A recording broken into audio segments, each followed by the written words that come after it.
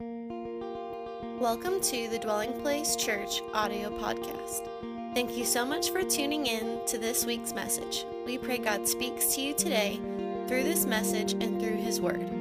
For more information about our church, be sure to visit us on the web at dwellingplacemovement.org. Now, it's time to listen to this week's message. New faces that I haven't gotten to meet as our church has been growing. So if you've never seen me, my name is Michelle Craig. I'm Pastor Chad's wife, and normally I'm serving our children at DP Kids.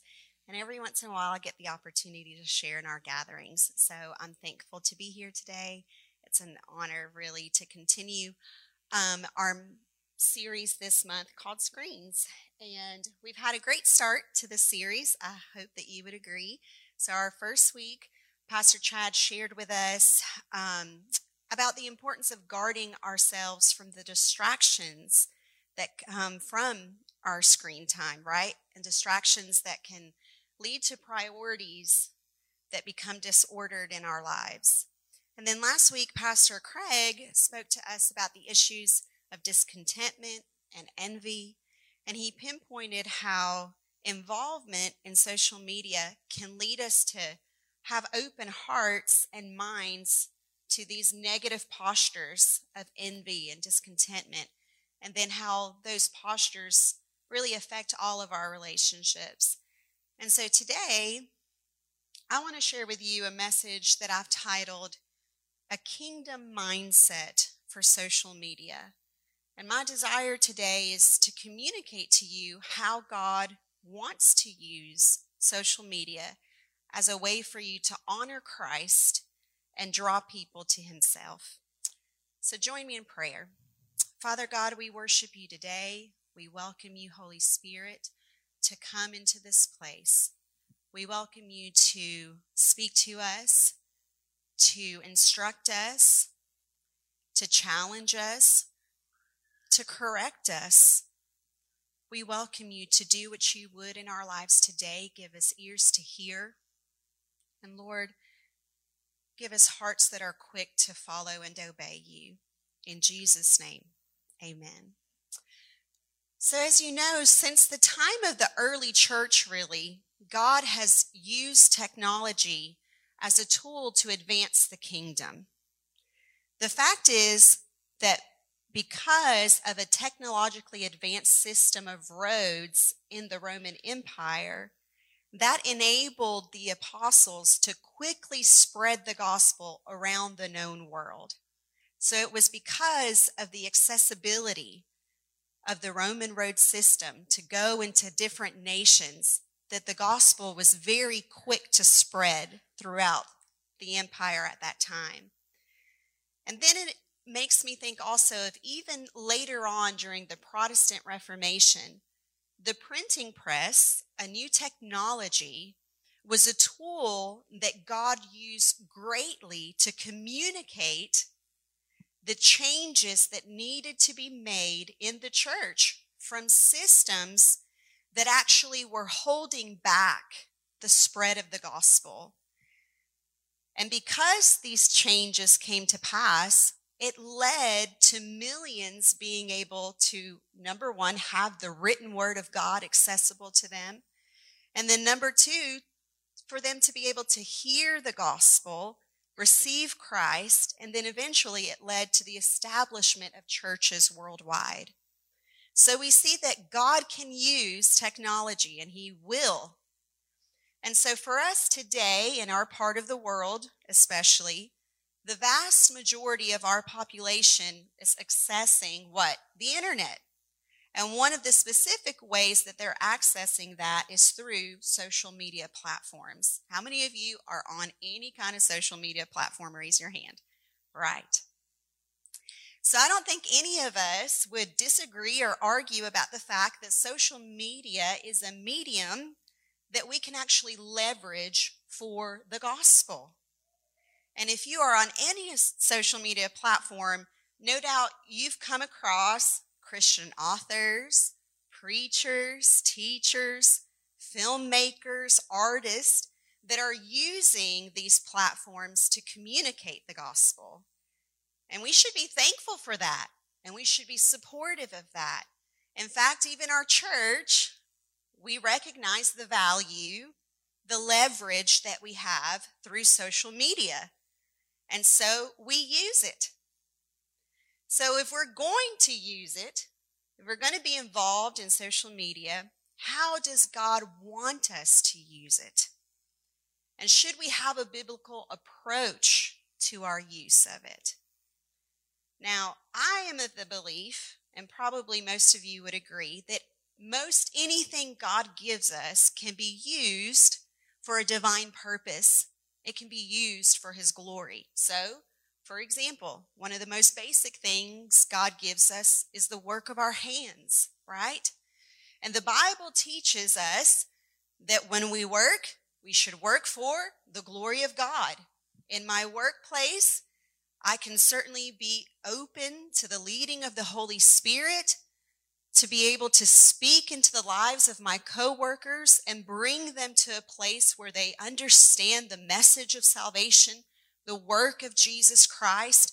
I can be used in my workplace to glorify God. That is something that I can use for a divine purpose. If God blesses me with a house, it can be used for divine purposes. I can use my home as a means to welcome people into an atmosphere where they can experience the love and the hospitality of Christ. And if God blesses me with a car, I can use that for a divine purpose. I can bring people to church. I can deliver meals to someone who's hungry or in need. I can use all that God has given me. I can attach a divine purpose to it.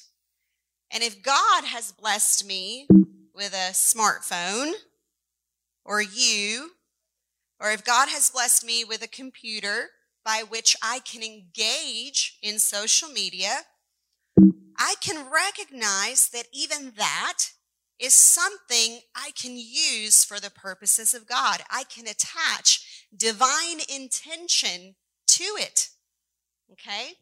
And most people, when they think of social media, they think of it as a way to disconnect while also connecting, right? Most of the times people just see Facebook or Instagram or whatever you're on as just a way to kind of, unwind, disengage, unburden your mind, although we know that actually doesn't give that effect. You're actually overstimulating your mind. But you feel like you're disconnecting while connecting. And so you'll start the scrolling game, just kind of scrolling through. You'll start the liking game. Oh, yeah, I like that. That's nice. I like it. Funny, like. Or you'll start the commenting game, right? Sometimes you'll go a step further and you'll do the posting game. You're like, oh, I want to share this. Look at my top today is cute. Post that. And some of us even go like really far out there and you'll get into the reels game, right? Where like you're doing the shuffling dances and all that stuff. I don't do that. So don't look for me to do that. And all of these things are fine and well. There's nothing wrong with them. Even I engage and enjoy social media. But in the midst of my engagement, in the midst of my scrolling, commenting, posting, I'm still a born-again believer. I'm still a child of God. And as such, I'm called to live with a kingdom mindset regarding anything and everything that I do. And that means I need kingdom vision.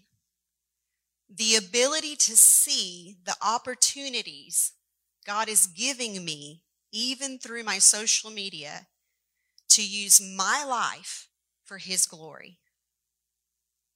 And when it comes to social media, you and I must maintain a kingdom mindset.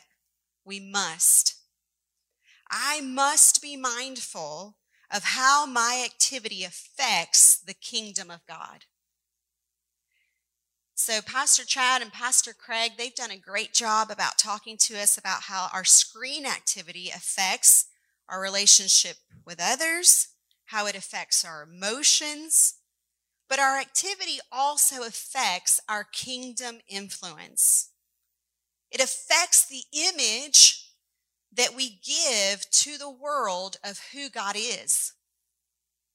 And I need to remember, if I'm putting myself out there for all the world to see, or all my, 500 followers, whatever, to see, I should care about what they see. I should care about how well or unwell I'm representing Christ. How well am I representing his kingdom? How well am I representing the cause of Christ? What image am I painting to the world of who the God that I declare I serve is? I should care about how my life can actually cause someone to turn to God or to turn from God. I should care about these things, and so should you. Is your social media activity giving a good representation, a clear representation of Christ to those who are following you? Now, do you remember a disciple named Peter?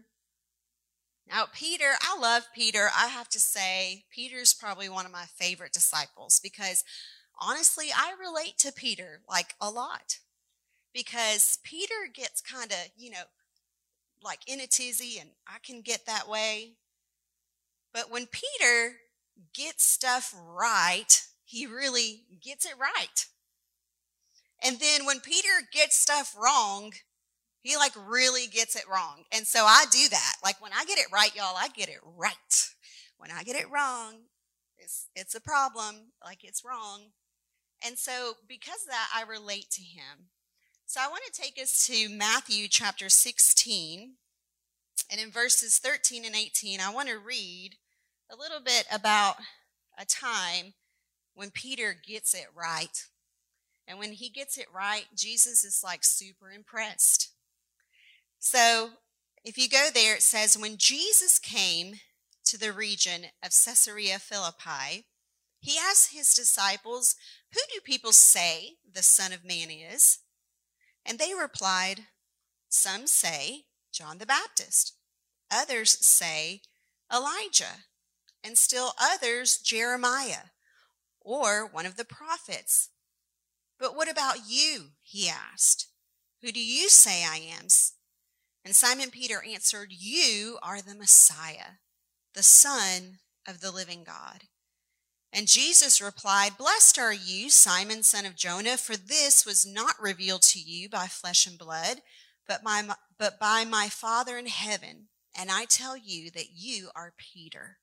And on this rock I will build my church, and the gates of Hades will not overcome it." So Peter here, he's just received a revelation from the Father that Jesus is the Son of God. He is the Messiah. And Jesus is super impressed, and he's like, "Whoa, Peter, look at you, getting some revelation from the Father." And then Jesus declares to Peter that he's going to be a key player in the establishing of the church. And so I can imagine Peter's like, "Look at me. Okay, I feel good about myself today." And really, in today's terminology, Jesus is basically saying to Peter, like, "You're going to be this big deal influencer in my church." And so Peter's feeling good about himself. Now, if you keep reading down, after this impressive event in Peter's life, sweet Peter, that's just like me, does something just unthinkable. Okay? Jesus begins to switch some of the way that he's talking to his disciples, because the day of his crucifixion is getting ready to come around.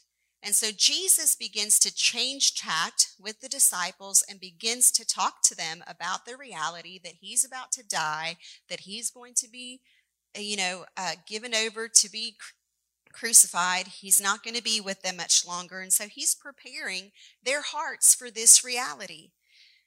And Peter just ain't having it. And so you go down to verse 22, And Peter takes Jesus aside. Like, I can't even imagine, but he's like, come over here, Jesus, let me tell you a little something. Never, Lord, never. This shall never happen to you. And Jesus is like, get behind me, Satan. You're a stumbling block to me. You do not have in mind the concerns of God, but merely human concerns. And for me, I get the picture of the open mouth emoji right here, like, what? So you remember what I said about Peter? When Peter gets it wrong, there you go. That's me. That would be me in that moment, like, oh, okay, I've just really messed up. When Peter gets it wrong, he gets it wrong. And in my life, when I read this event in the life of Peter, I find the words of Jesus very convicting for my own life. The truth is, I can kind of seek to take up for Peter here. I mean, after all, he's got a good heart. He just don't want Jesus to die. How wrong is that? He doesn't want his friend to die. So why are his words so offensive to Jesus that Jesus would rebuke him and would call him a stumbling block? Well, we have to remember that Jesus always maintained a kingdom mindset. He lived his life constantly aware of the opportunities the Father was giving him to welcome people into the kingdom. He didn't live a life where he was solely concerned with the human or with the natural concerns of life. He was concerned with the concerns of God. And in our lives, Jesus asks us to be concerned with the concerns of God. See, God is concerned with the persecution in Afghanistan. God is concerned with the condition of your lost followers on Instagram. God is concerned with the hard-heartedness of the unbeliever. God is concerned with the arrogance of the proud. God is concerned with the disillusionment of the depressed. God is concerned with the deception of the bound. God is concerned with the weariness of the oppressed. God is concerned with the hunger of the poor. God is concerned with the sickness of the sick. God is concerned, and he says, I should be concerned too. You should be concerned too. And the Word of God instructs us over and over again that as believers, we are to be imitators of God. And it teaches us that we are the instruments through which God seeks to meet the concerns of his heart. We are the instruments that he seeks to meet and minister to people where they're at. We are the ones he wants to use to tear down the walls of the hard-hearted. We are the ones he wants to use to speak life to the depressed. We are the ones he wants to use to set the captive free, to unbind those who are bound. We are the ones he wants to use to feed those who are hungry. We are the ones he wants to use. But if we're only concerned with our own humanity, our own lives, how can we be used by God to deliver people out of their darkness? And so he turns to Peter and he says, you're a stumbling block to me. You only have human concerns in mind. And God is saying to you and me, what concerns your heart today? Is it only human concerns, or is it the concerns of the heart of God? Oftentimes, I admit I am concerned and wrapped up in my own human issues. What shall I wear today? What shall I drink? What shall I post today to draw attention to myself? What am I going to highlight in my week to make my life seem greater or more than what it actually is? What am I going to promote today so that my followers will increase? What opinion am I going to shove down the throats of people on Instagram today to show how much I know and how ignorant they are? I'm wrapped up in human concerns. And I can admit that sometimes I'm afraid Jesus could turn to me and say, Michelle, you are a stumbling block to me. And I don't know about you, but I'm concerned. I'm concerned that God could look at me and say those words. God forbid that I be a stumbling block to Jesus. God forbid that I be a stumbling block to the work He wants to do in the lives of those that are observing me, because I'm only focused on me. And so if we're going to be active on social media, as believers, we have a biblical responsibility to not be concerned only with human things. We have a biblical responsibility, and I use the term biblical responsibility because that's how we're going to be judged, according to our biblical response. We have a biblical responsibility to be concerned about how our social media activity is influencing others for Christ or against Him. Now, I'm not trying to say that you got to go this afternoon and start posting. I'm going to start posting 13 scriptures every day. In fact, I'm going to do 24, 1 an hour, 24 scriptures. You don't have to go out there and start posting 2 sermons, 6 testimonies, hold a live prayer meeting every day on Instagram to have, to respond to your biblical responsibility. That's not what I'm talking about. But what I'm saying is that you can still post your funny memes on Facebook. You can still post about how cute your grandkids are. In fact, please do. I love baby videos on social media. They're so cute. I'm not saying you have to be religious or legalistic about what you're doing. What I'm saying is you've got to keep a kingdom mindset.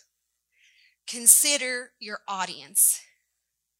Consider, are all of your friends believers? Mine are not. And so if they're not, I need to recognize I have an opportunity here to regularly post something that draws attention to the truth and the love of God. So why not share something about the goodness of God in my life? Why not share about how God has provided for you, how God is working in your life? Draw some attention off of you onto Jesus. It's not that hard. Have some gospel-driven intention behind your social media activity. I'll say that again. Have some gospel-driven intention behind your activity. So look back over the last, say, 2 or 3 months of posts that you've made and take note of how you have represented Christ to your followers. Have you even represented Him at all? Do people even know you're a follower of Christ? They probably do. And if they do, how well are you representing Him?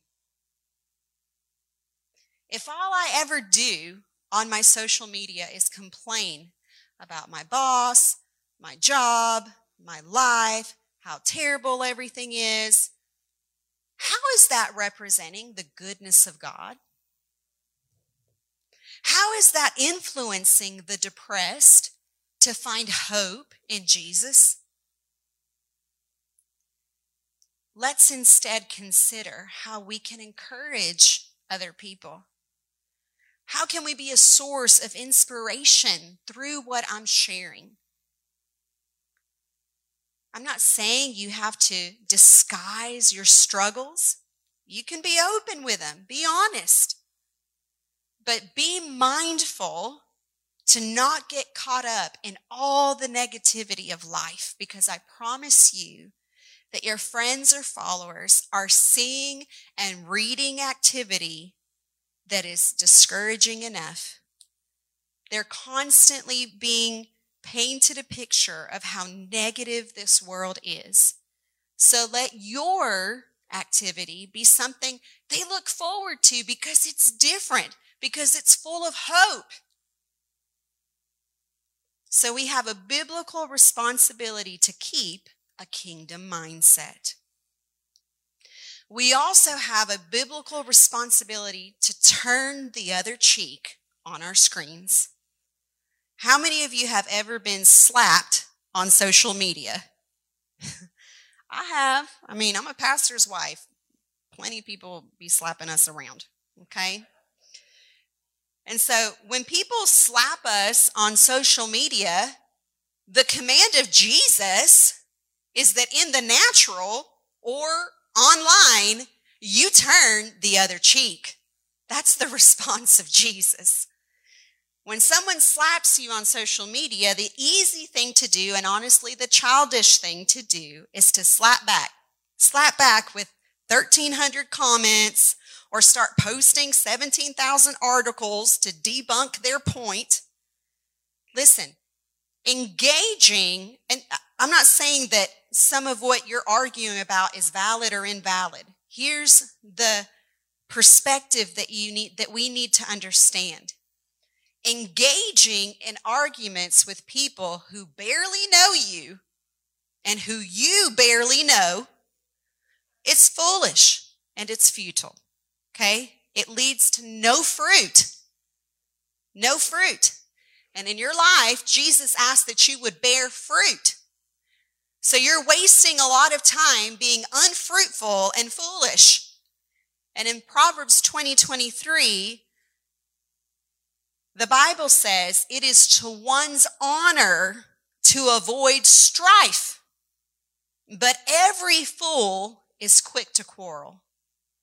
And to be kingdom-minded and to hold to the biblical responsibility of turning the other cheek, it means that we need to live for the honor of Christ. And so it is to his honor, not just to yours, but to his honor that you turn the other cheek. And when we react to posts or comments or the slaps that come at us out of emotion, instead of the guidance of the Holy Spirit, we make ourselves, and worst of all, Christ, look like a fool. And no doubt, we end up destroying the gospel influence that we can have in the life of that person. You have gospel influence over people's lives, and you need to hold to that influence far above whatever other influence you may have. You may have the influence to be able to tell them to swipe up and buy a pair of shoes.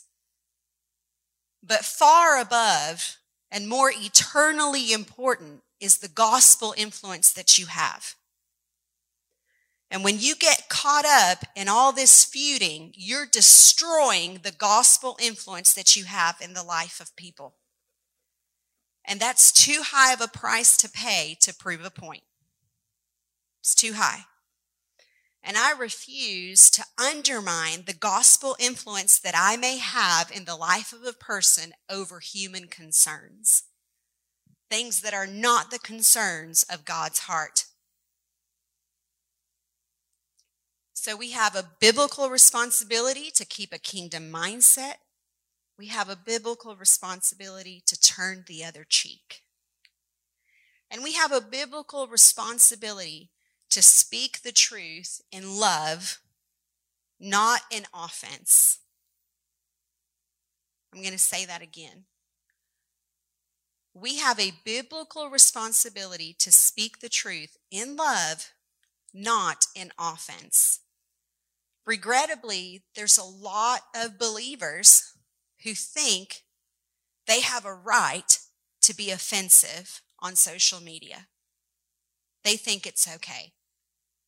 So they're going to start posting blatant statements about their political view, their social positions, whatever, and then they proclaim, I have a right to do this. I have a right to be offensive. And if someone is offensive, well, you can get over it. It's your problem. Get over it. Mind you, how is that kind of attitude going to open the hearts of people to the gospel? And how is that the attitude of Christ? We are Christians, imitators of God.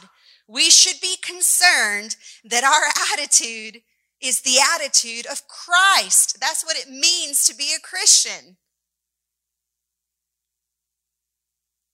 To the sinner, Jesus' attitude was one of grace and acceptance because he understood they're going to act like sinners. That's what they are. They're going to talk like sinners. That's what they are. He understood their eyes are blinded. Their mind is held captive by Satan. And we need to understand that as well. So when we're dealing with unbelievers, to have a get over it attitude is really to put up a wall between them and Jesus. Listen, we're not going to offend anyone into the kingdom. We have to love them there. Offense is not the way to the kingdom. Love is. A love that respects doesn't mean I have to agree with everything that's going on in their life, especially their sin, but I have to love them there. I can't seek to offend them there. It's not going to work.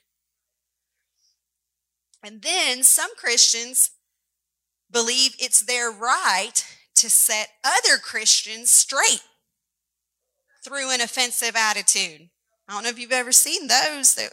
They're wonderful. I love them. I bless them sincerely. I pray the Lord would help their heart. And so they feel like it's my right. It's probably my duty. These Christians, they don't know what they're talking about. I got to set them straight. And meanwhile, unbelievers, they're forgetting, I got a lot of unbelievers watching all this, watching me be not a great representative of Jesus. And so I've got all these unbelievers watching me be no better than the world and really living in direct disobedience to God's word. In Ephesians 4:2-3, Paul is speaking to the Ephesian believers about their relationship with one another, believer to believer. And he says, be completely humble and gentle with one another. Be patient, bearing with one another in love, and make every effort to keep the unity of the Spirit through the bond of peace. So, yes, you can share your opinion, but there's a right way and there's a wrong way to do it. There's a way that represents Christ well, and there's a way that tears down your gospel influence. You need to have discernment to know if your response is representing Christ well or if it's destroying your gospel influence. And the kingdom of God suffers when offensive believers have a get-over-it attitude.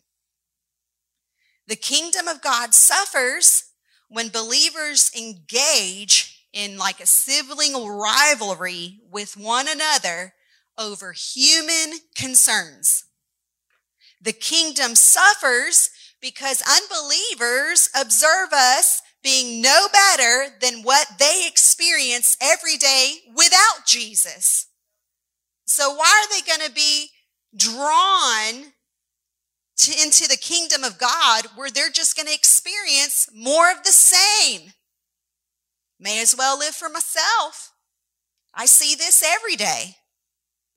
Why do I have to lay down my life for that? It is not worth the kingdom suffering from our inability to make every effort to keep unity. It's not worth it. The kingdom of God shouldn't suffer because we're unwilling to keep unity. Notice also that Paul commands us to be humble and gentle. Remember what I said, he's speaking about relationship from believer to believer. Okay?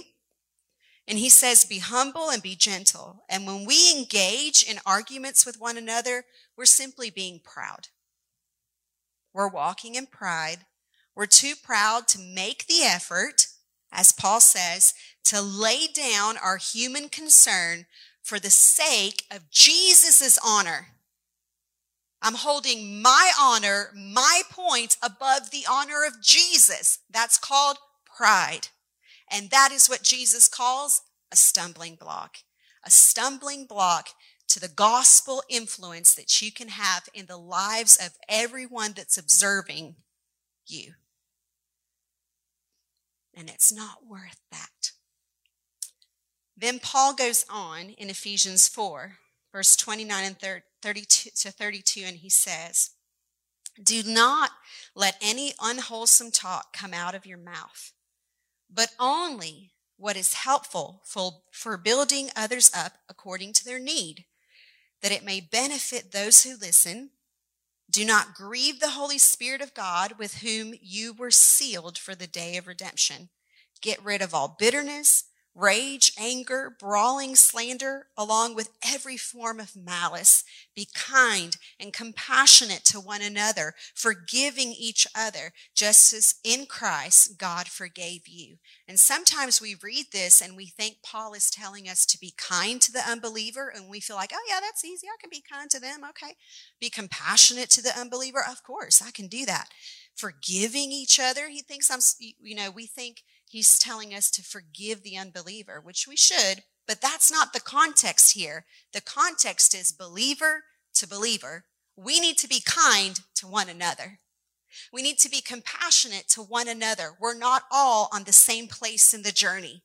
And I'm still growing in some areas, and so is somebody else. And I have to learn to forgive and to bear with one another.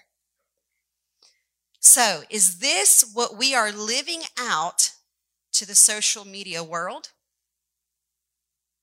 This compassion for one another, this kindness and forgiveness, this making every effort to keep unity? Is this what our social media unbelieving followers are seeing of believing people? If not, we probably need to take a break. And we need to come back with a kingdom mindset and with the attitude of Christ and with a determination to represent Christ well. Amen? Now, maybe you're thinking, I'm not on social media, not even on it, which good for you. Because sometimes I feel like, why am I doing this to myself? But anyway, so how is this applied to my life? Well, has this ever happened to you? Put up that little meme right there. When the Holy Ghost makes you delete the whole text, the whole thing. I mean, you've been like, you've got great response. And then the Holy Spirit is like, no. Listen, when we started this church 10 years ago, I had a lot of this happening. So, Lord bless people. I love people. But sometimes early on, people had a lot of opinions and trying to say, you need to do this, you need to do that, weren't you? And man, I had a lot of practice in hearing the Holy Ghost say, just say K. Just say K. And I was like, K. Okay? So, if you have a screen and you're not on social media, you're probably texting and having some kind of screen relationship with family and friends. You're calling them, you're texting them, whatever. Even in that, you need to keep a kingdom mindset and the attitude of Christ.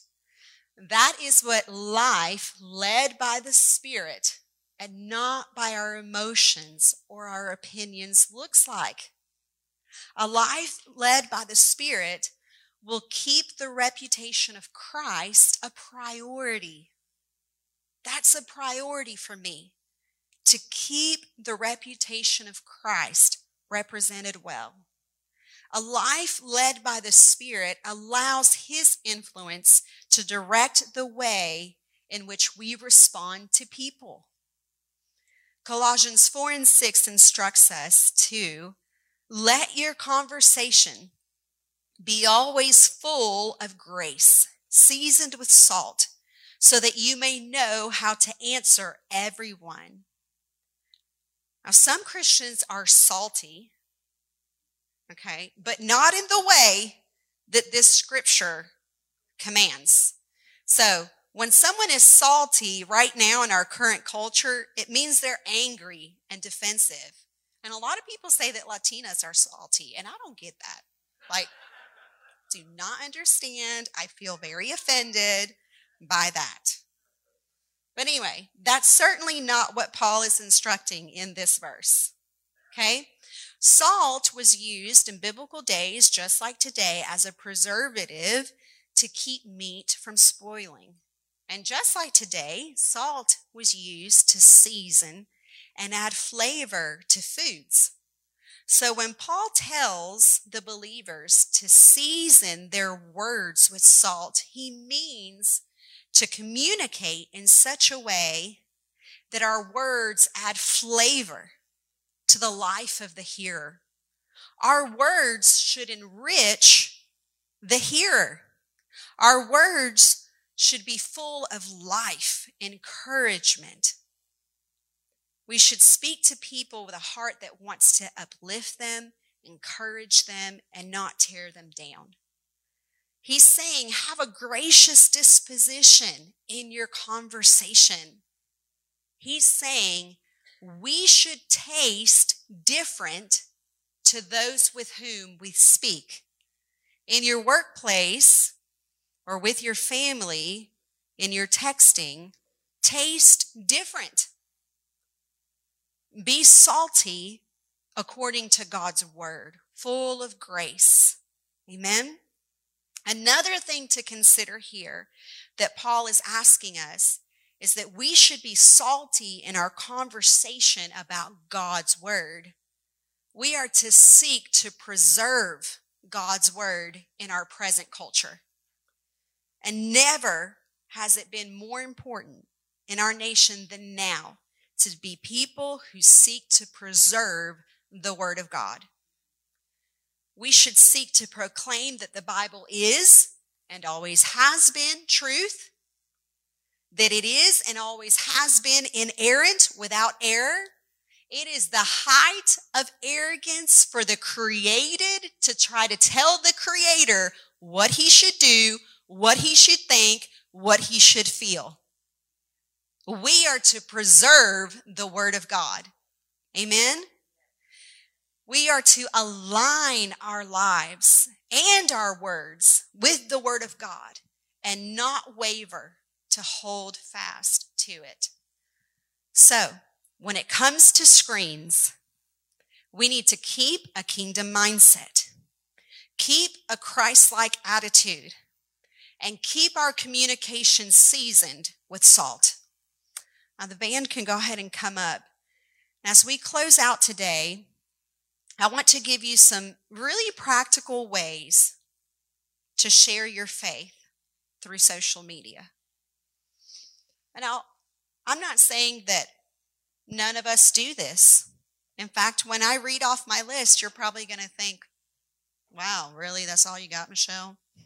Because it's nothing out of this world. They're all simple things. But what I want today is that we make a commitment to do these things on a more regular basis. The average American spends 145 minutes a day on social media alone, not to mention streaming Netflix, Hulu, whatever. Over 2 hours a day just on social media. And God is saying to you, if you're going to give over 2 hours a day to social media, you need to redeem that time. Redeem it. Because Jesus wants to use your life.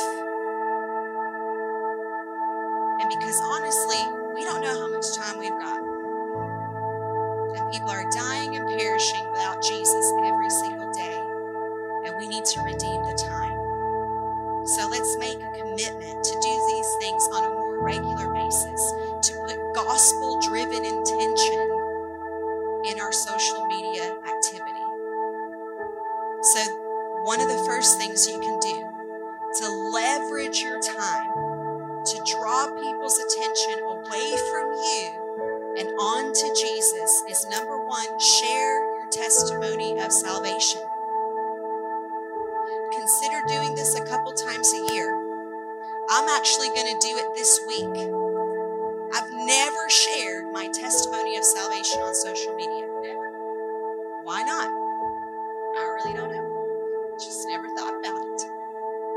This week, I plan to record just a 1-minute video that shares how, when, and why I gave my life to Christ. And my prayer is that Jesus would use it.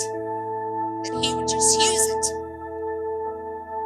That my time would be redeemed for his glory and for the purpose of having some gospel-driven intention in my life.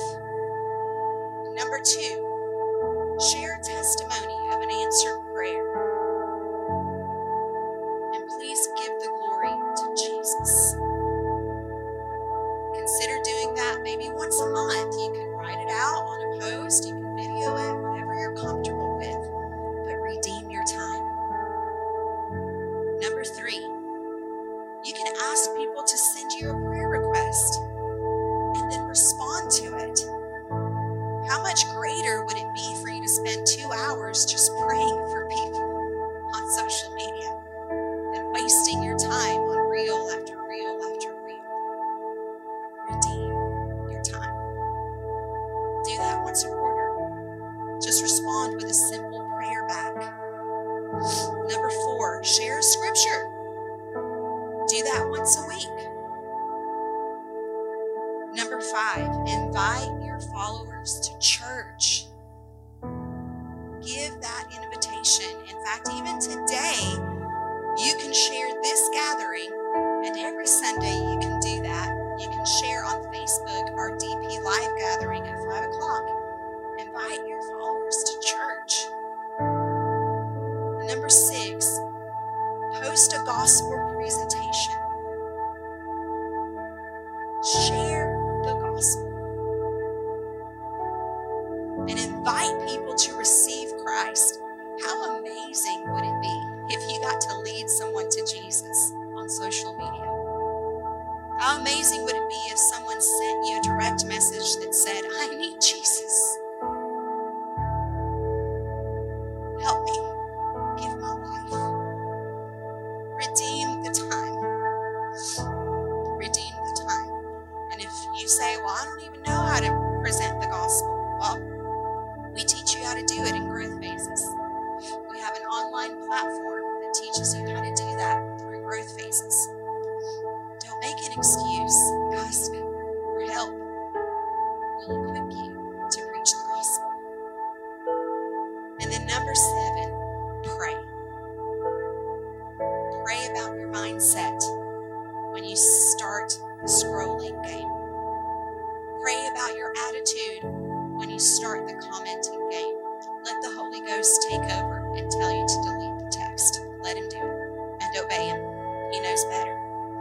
He knows better. Your point isn't worth losing gospel influence over. Amen. Thank you so much for listening to this week's message. If you would like more information about our church, be sure to visit us on the web at dwellingplacemovement.org.